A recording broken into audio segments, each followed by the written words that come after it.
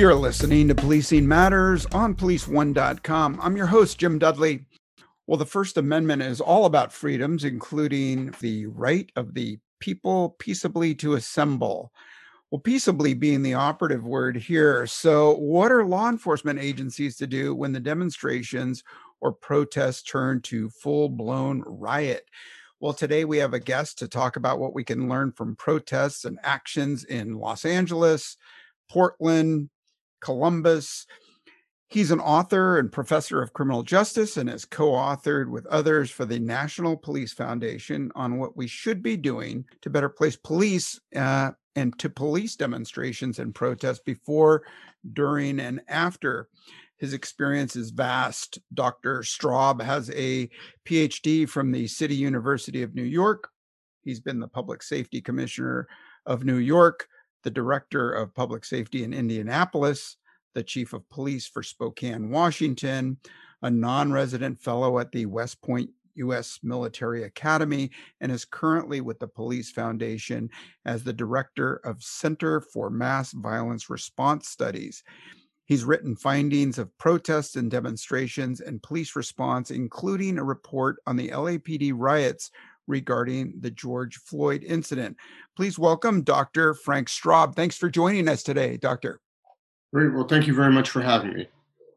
So your Police Foundation report on evaluating the LAPD response to riots was released in June 2020, and yet many of the issues remain relating to training, leadership, planning, communications, and tactics. What's your big takeaway? What's the cornerstone of this report? What should chiefs be thinking about from here on? Yeah, so I think, it was really a privilege to be able to do the review and interact with the women and men in the LAPD and the leadership of the LAPD. As all of your listeners know, the LAPD has been recognized not only nationally, but I think internationally for many of the progressive steps they've taken to help move policing forward. And I would argue they're really a learning organization in many ways. So I think, that's an important thing for police leaders, right? That we want to learn from events. We want to use those events as the catalyst to help move our departments forward. And I think, again, there's a history of that in the LAPD. We saw it after the Rodney King riots, that there was a commission that was put forward, and the Police Foundation actually participated in a review of that event and issued a report. And we saw some fundamental changes implemented in the LAPD. After the May Day riots, when Bill Bratton was the chief, again, we saw a very thorough examination of that event and changes made.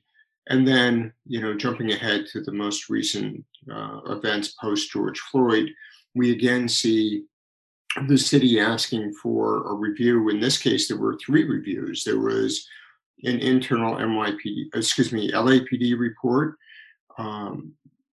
There was a report by the National Police Foundation, and then a former head of constitutional policing and his group were asked to do a report as well and look at the LAPD's response.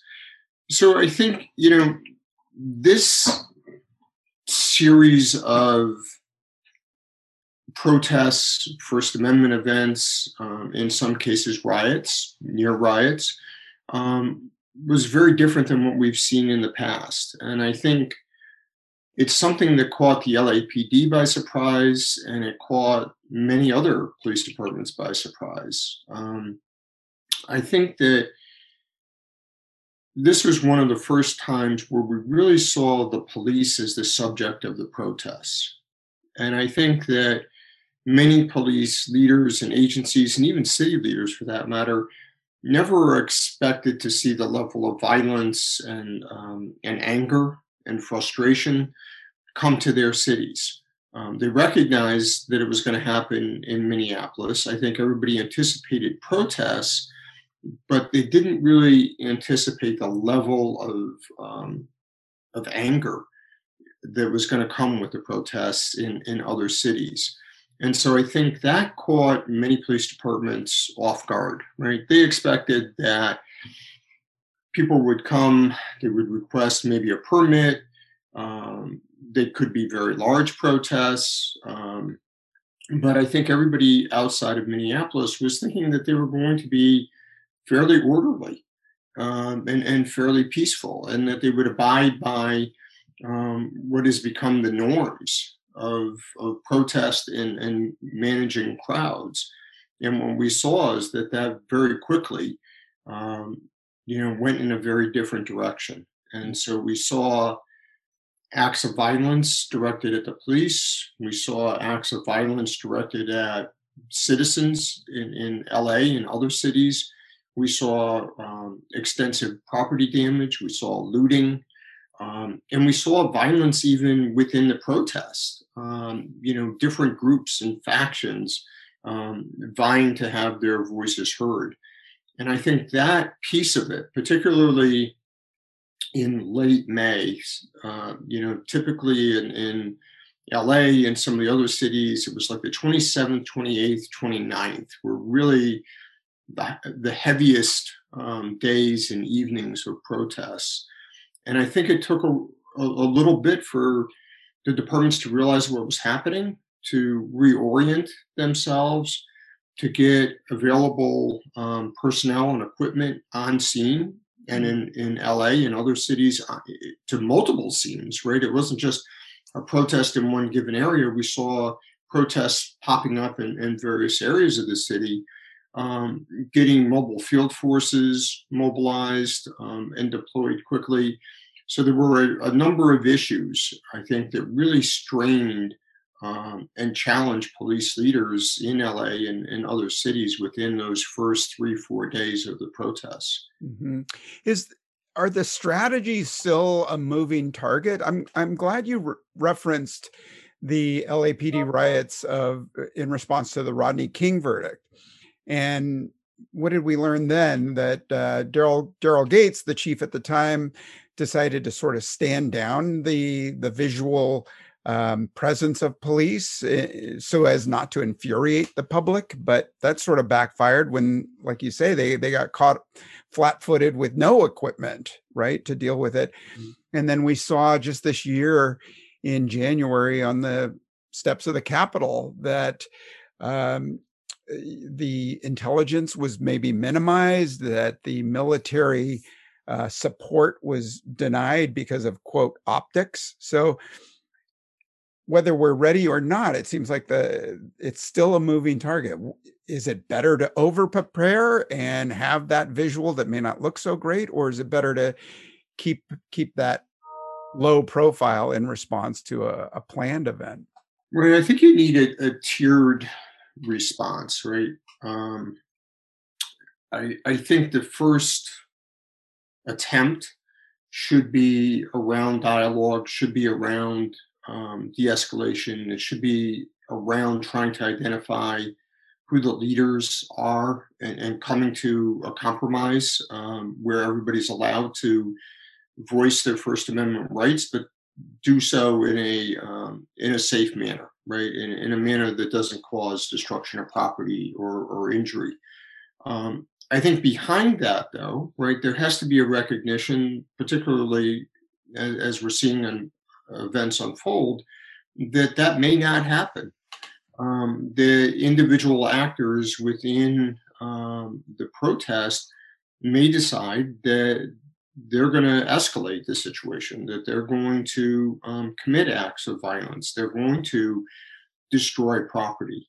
And so when that happens, you need to be able to very quickly control that group, try to extricate the leaders of that group from the crowd to prevent further agitation and injury. So you need those mobile field forces that are ready to go. And I don't know that you can ever over prepare for these events.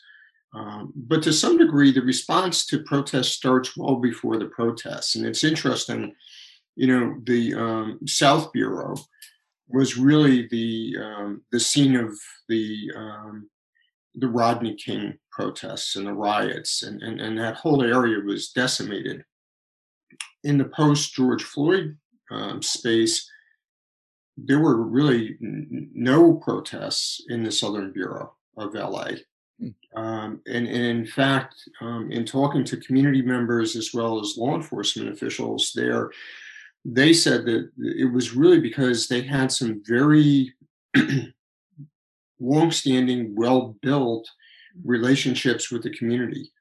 And one of the LAPD leaders who was involved in the South Bureau said that there was a kind of pop-up protest that was being planned, and they got a call from a community member who said, "Hey, we're coming down and we're going to surround the police building to make sure nobody gets hurt and none of your vehicles get damaged." And so, that relationship building, that engagement with the community in many ways prevented serious protest and property destruction in the South Bureau, and it played out in the Western Bureau as well. So I think protest planning and all of that begins pre-protest. When the protests start, I think we have to have that immediate engagement by persons in duty uniforms. And then we have to be prepared with mobile field forces and other resources to move very quickly to limit the amount of damage. Mhm. So is that an outcome from the report? I've heard one of our previous guests, Yael Bartour, is a social media expert and communications for police agencies, and she says just essentially what you said is that you've got to. It's like a bank. You've got to keep making these deposits of goodwill into your community long before these sort of flashpoint events. Yeah, absolutely. And I think one of the other things that came out of our report when you talk about social media is across the country, the protesters really use social media to their advantage. They used it to organize the protest, to bring people to the protest, to manage logistics, to put out information, sometimes obviously intentionally erroneous information. Um, we, on the other side, the police and elected officials did a very poor job of creating a narrative, putting the narrative out there, um, providing timely and accurate information, dispelling rumors and false information. And so, really, the protesters controlled the conversation in many ways. And I think that's an area that not only in LA, but across the country, we need to recognize that more and more the days of traditional media are going by the wayside. Mhm. And that really much of our conversation is happening and much of our information gathering is happening via social media. And so police agencies and elected officials really need to be thinking about what's my narrative? How do I get it out there? How do I communicate? How do I dispel rumors amidst crisis? And that was one of our biggest recommendations to the LAPD and other departments that we've been working with. Yeah, so we have LAPD, we have Minneapolis, we have Columbus, we have New York. Cities across the country experience fallout from these incidents that happen all over the country, and yet the protests happen locally. And in Portland, they'd gone something like 100 days of protests. So since March of last year, when you made your report, I mean, that was, coincidentally right in the timeline with the kickoff to COVID, right? So going in the future, can we go back to March 2020 and make a line in the sand and say this is where it changed?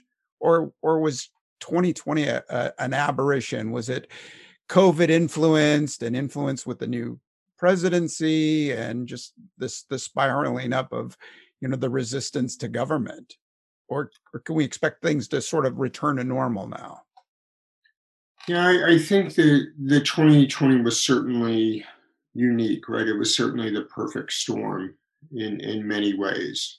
Um, that being said, though, I think we have seen the beginning of a new era of protest. Mm. I really believe that, and a new era of communities giving voice to, in some cases, embers that have been burning below the surface for many years and decades.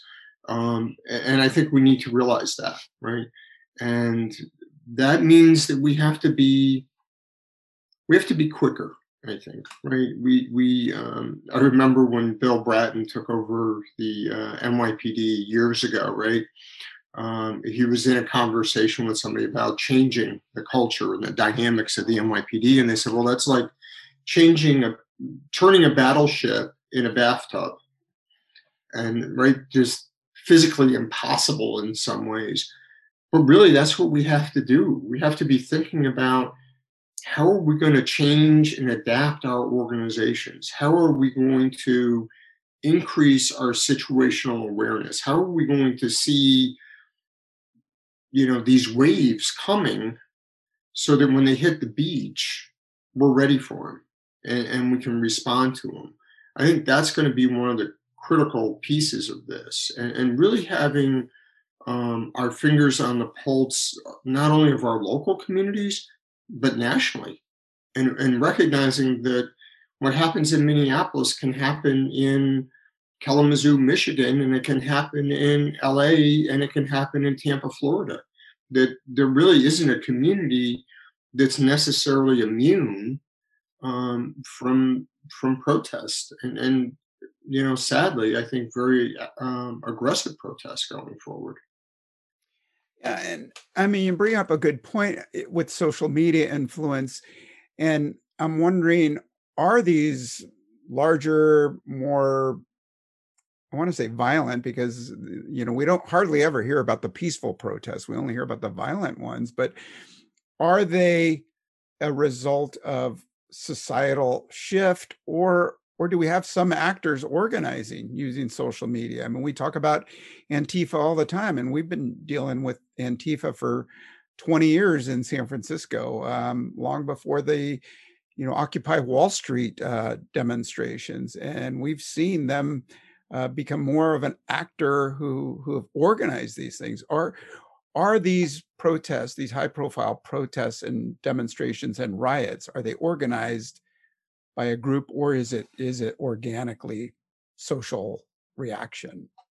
I think it's a combination of both, right? I think when we talk again about the uniqueness of 2020, I think the national electoral process was so highly charged and so highly polarized, um, that put tremendous strain on the system, so to speak, right?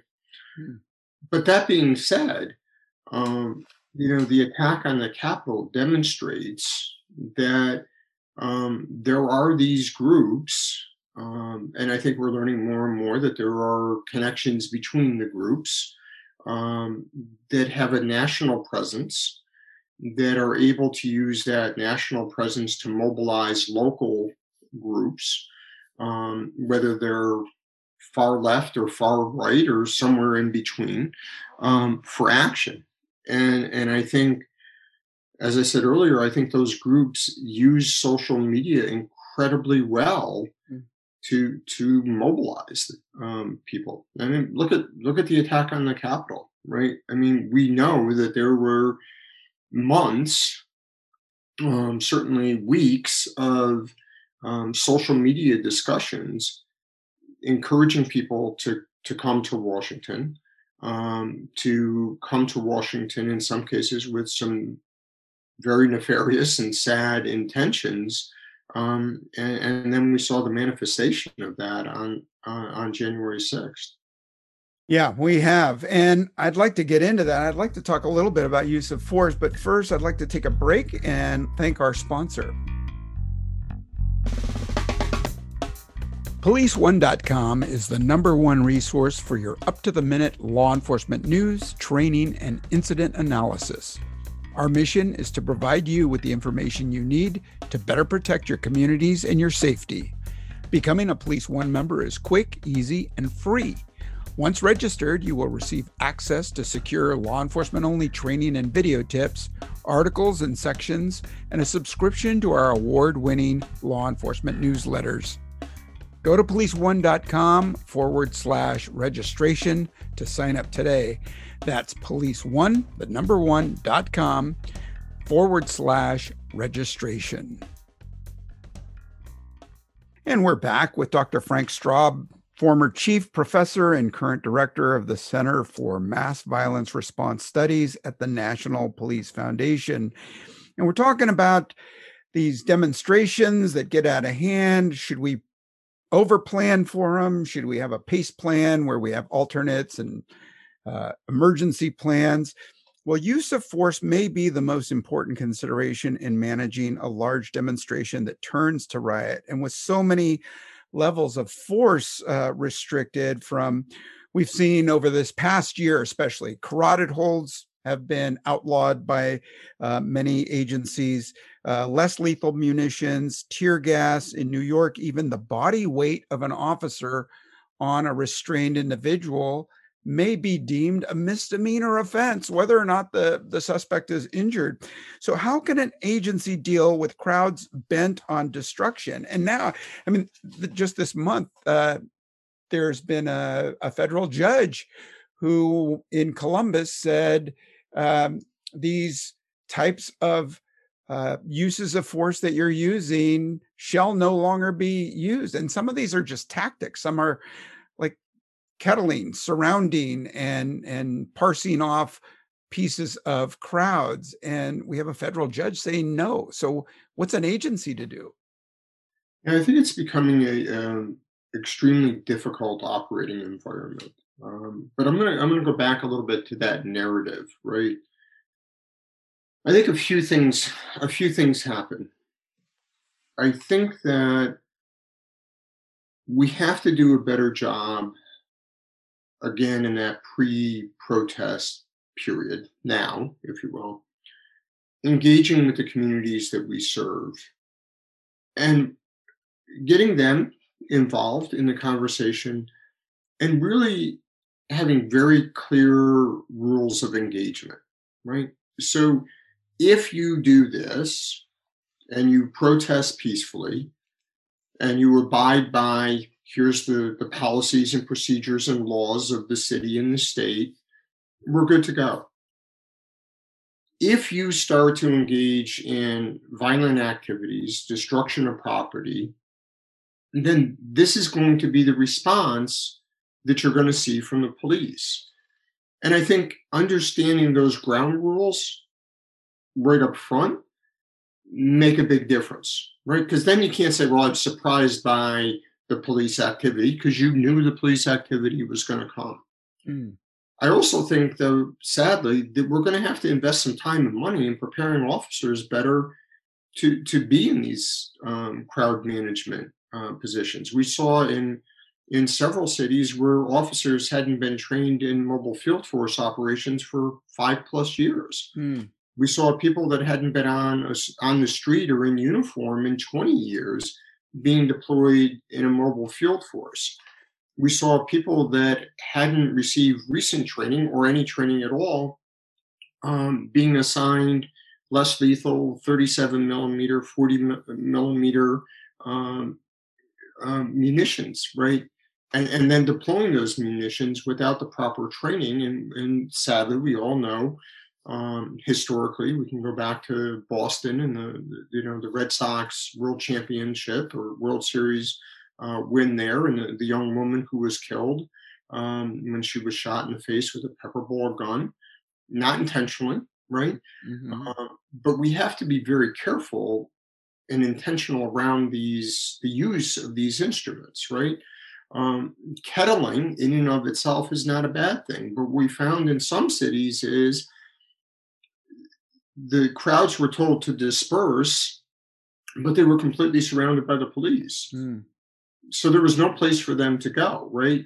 So Mm. one of the principles, fundamental principles, for example, in hostage negotiations is you always give the hostage taker a way out, right? It Mm. may not be the way out that they want, but you're giving them the opportunity to get out of the situation they're currently in.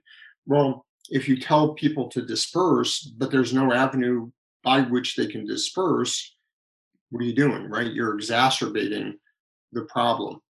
When you have changes of curfews going on within, you know, several hour periods. So we're going to declare the curfew at 8 o'clock. Well, we're going to move it to 9 o'clock. No, it's going to be 10 o'clock. Well, we just moved it back to 9 o'clock. Well, that causes confusion for the officers, and it also causes confusion for the protesters. And we heard, again, in some of our reviews, that the protesters could see that the police were confused.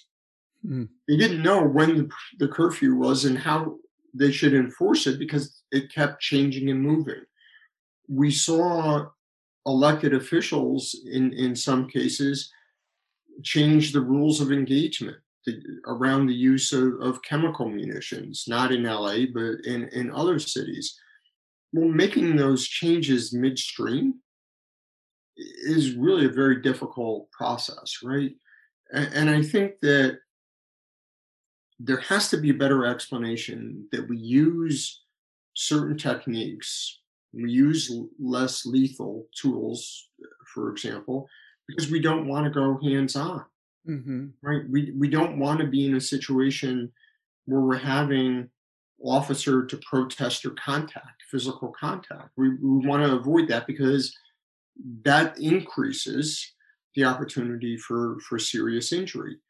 And so, in an ideal situation, the police should be able to give a lawful order and it should be followed, right? But in those cases where it isn't, we have to give the police the tools to be able to disperse crowds that are dangerous to themselves as well as everybody else. Sure, and you bring up a good point where, when people do a study or an after action report of something that went sideways, an event that went sideways, or you have a federal judge opining from a bench, I can hear some of our listeners shouting at their headset that, yeah, well, we give the dispersal order 3 times. And of course, people in the back can't hear it because the protesters know we're going to do it. So they ramp up their chants or they're shouting and they try to drown out the dispersal order. Or in a kettling situation or an encirclement, we do leave an avenue of exit, which may end up turning into an avenue of escape by the agitators. And then now, we're split, our forces are split, and we're chasing, separated groups of agitators in this cat and mouse game. I've been there, I've done that, right? Sure. So, um, who's bringing those arguments to the federal judge or to your local municipalities, your mayors, your city councils to say, "Hey, wait a minute. I mean, we're doing the best we can, and yet we end up, getting vilified in these after action reports." What should we have observers from city government on hand to sit on the law enforcement side to show what they're dealing with?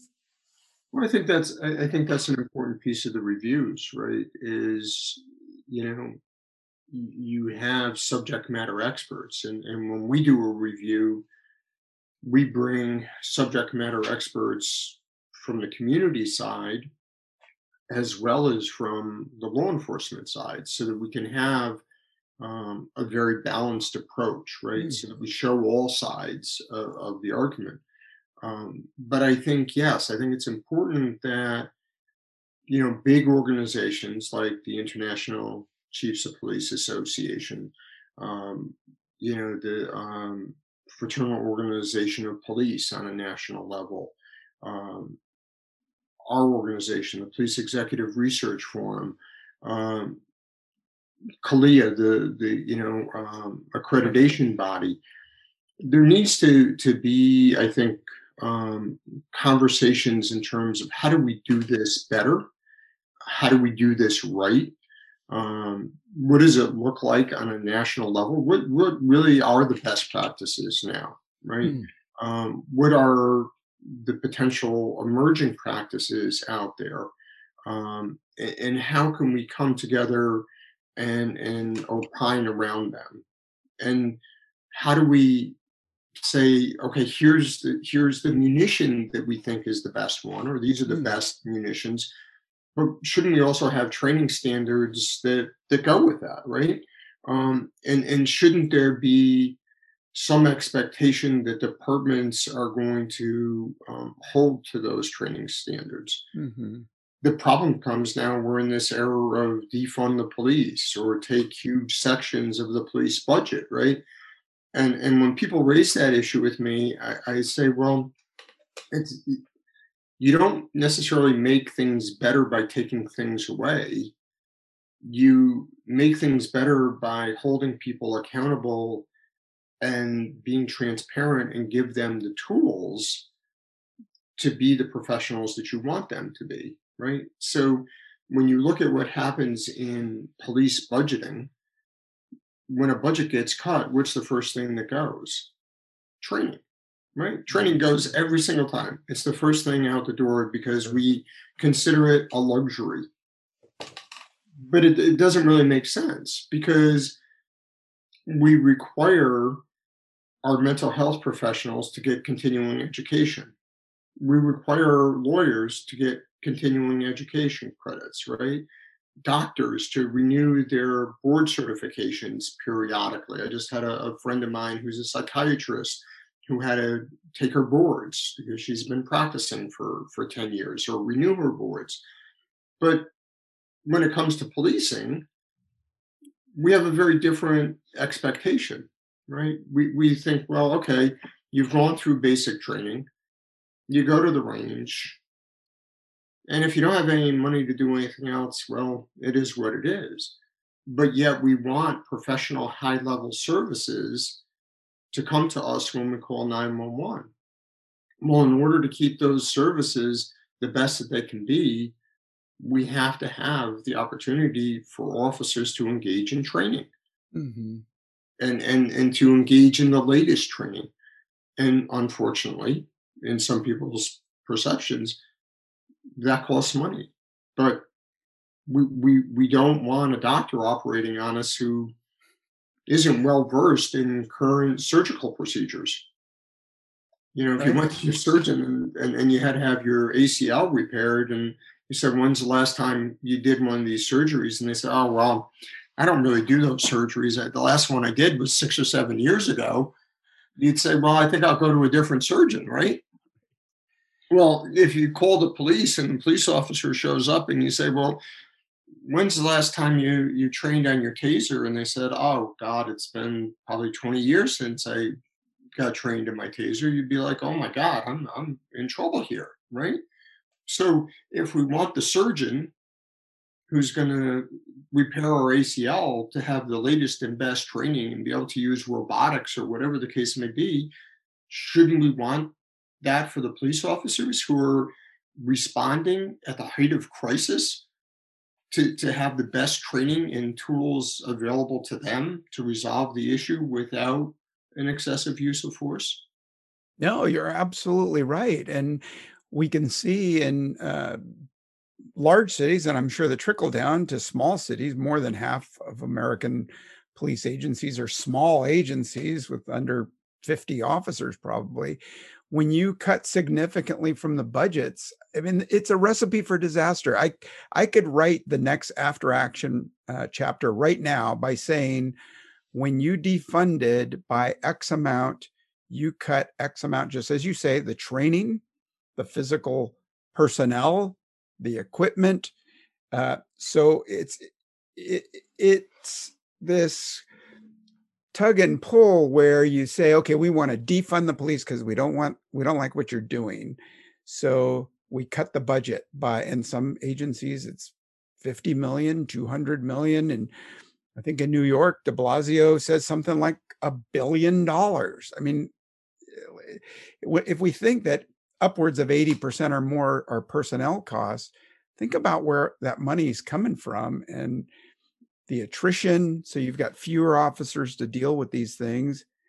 And their last resort is force options like less lethal munitions. So what's the answer moving forward? Will we be hearing some recommendations from the Department of Justice? You mentioned PERF and IACP and major city chiefs and FOPs, but when, rather than a critic, when is the DOJ, the Department of Justice, going to say, okay, here's the answer, here's the funding, here's the money? I do think I do see some hope with DOJ. I think that they have put in place some very sound leaders and people with years of experience and people that are really well respected, right? We look at Ms. Gupta, who now is in charge of the Civil Rights Division, who got endorsements from major police organizations and labor organizations, right? So I think we have good people at the helm, people that have been there before, who have an understanding of this business. I think there's a twofold message, right? I think that the message is we're going to hold you accountable. We're going to expect transparency. But I also see an awful lot of money now coming to local police departments to improve training through federal grants, significant police hiring dollars out there. So I'm hopeful that the federal government as a whole and DOJ as a whole are going to be supportive of policing.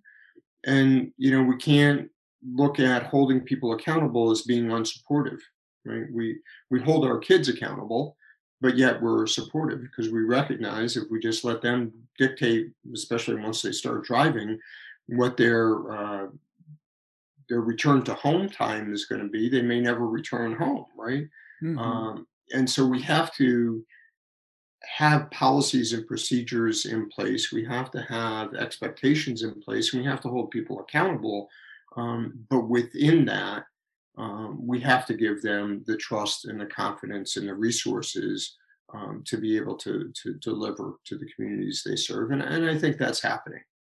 I'm optimistic. Yeah, no, I hope so as well. And I did see a great example when I read a quote in the New York Times from one of the mayoral candidates who, at the scene of a horrific shooting, said, "Look, public safety is important. We need public safety, and public safety means we need police." So I thought, for a candidate, I think he's going out on a limb saying that in today's climate. But it's for me, it was just great to read, and I'm hoping to see more of that. Yeah. So wrapping up, what are you working on? What could we look forward to seeing from you and the Police Foundation coming up in 2021? No, we just released today a report on 170 averted school shootings. So we um, have a national database that we maintain where we track both averted and completed school attacks. And we did an analysis of 170 averted attacks that took place across the country over the past 20 years. And that report was released today by the COPS office. Very, very proud of that report. We're doing some, I think, important work around taking the concept of CompStat, using stats, but how do we broaden that? And how do we use the CompStat process, so to speak, to measure community involvement, community satisfaction? How do we use it to measure training? So really using it as a multidimensional tool that really gives us an understanding of what the impact of policing is on our communities. We're doing a lot of work around officer mental health and wellness. We work very closely with the COPS office at DOJ and the Bureau of Justice Assistance on some programs there. My group is looking at extremism and the impact of extremism on targeted violence. So I think there's a lot of very good projects coming out of the Police Foundation. We're excited about the grant opportunities that have been announced by the Department of Justice and Department of Homeland Security. We're applying for those grants and hopeful that we can continue to follow our tradition of using science and rigor to advance policing. So that we propose here's a direction we should go in, and we propose it based on the evidence, right? Based on research, and research has to be actionable. So in many ways, we are a think and do tank.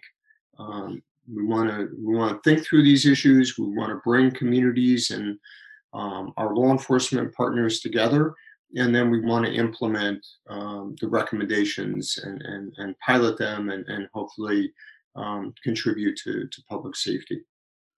Well, that's awesome. And wow, I can't wait to read the 171 averted attacks, because we know that proving prevention is tough to do. So that means there are probably manyfold more than that. But you've got 171 that you can hang your hat on. So kudos to you for that. Thank you. And I'll make sure you get a copy of the report. I'll send it to you when we finish today. Awesome. Thank you so much. Well, thanks for spending your time with us. Certainly appreciate it. Dr. Frank Straub from the National Police Foundation, and we'll include in our show notes some of the links to some of your other publications and your writings. Really appreciate what you're doing for law enforcement today. Great. Thank you very much for having me on your show. You bet. Well, thanks to our listeners. If you're listening regularly, take a moment and rate us on Apple Podcasts. It really helps us out. And you can get in touch with me or any of the Policing Matters team at policingmatters@policeone.com, policeone.com. Drop us a line, share your suggestions, or just say hello. Let me know what you thought about today's broadcast. Real important work happening at the Police Foundation, and I hope you take a look at some of their publications. All right, stay safe. Thanks for listening, and we'll hear from you soon. I'm Jim Dudley.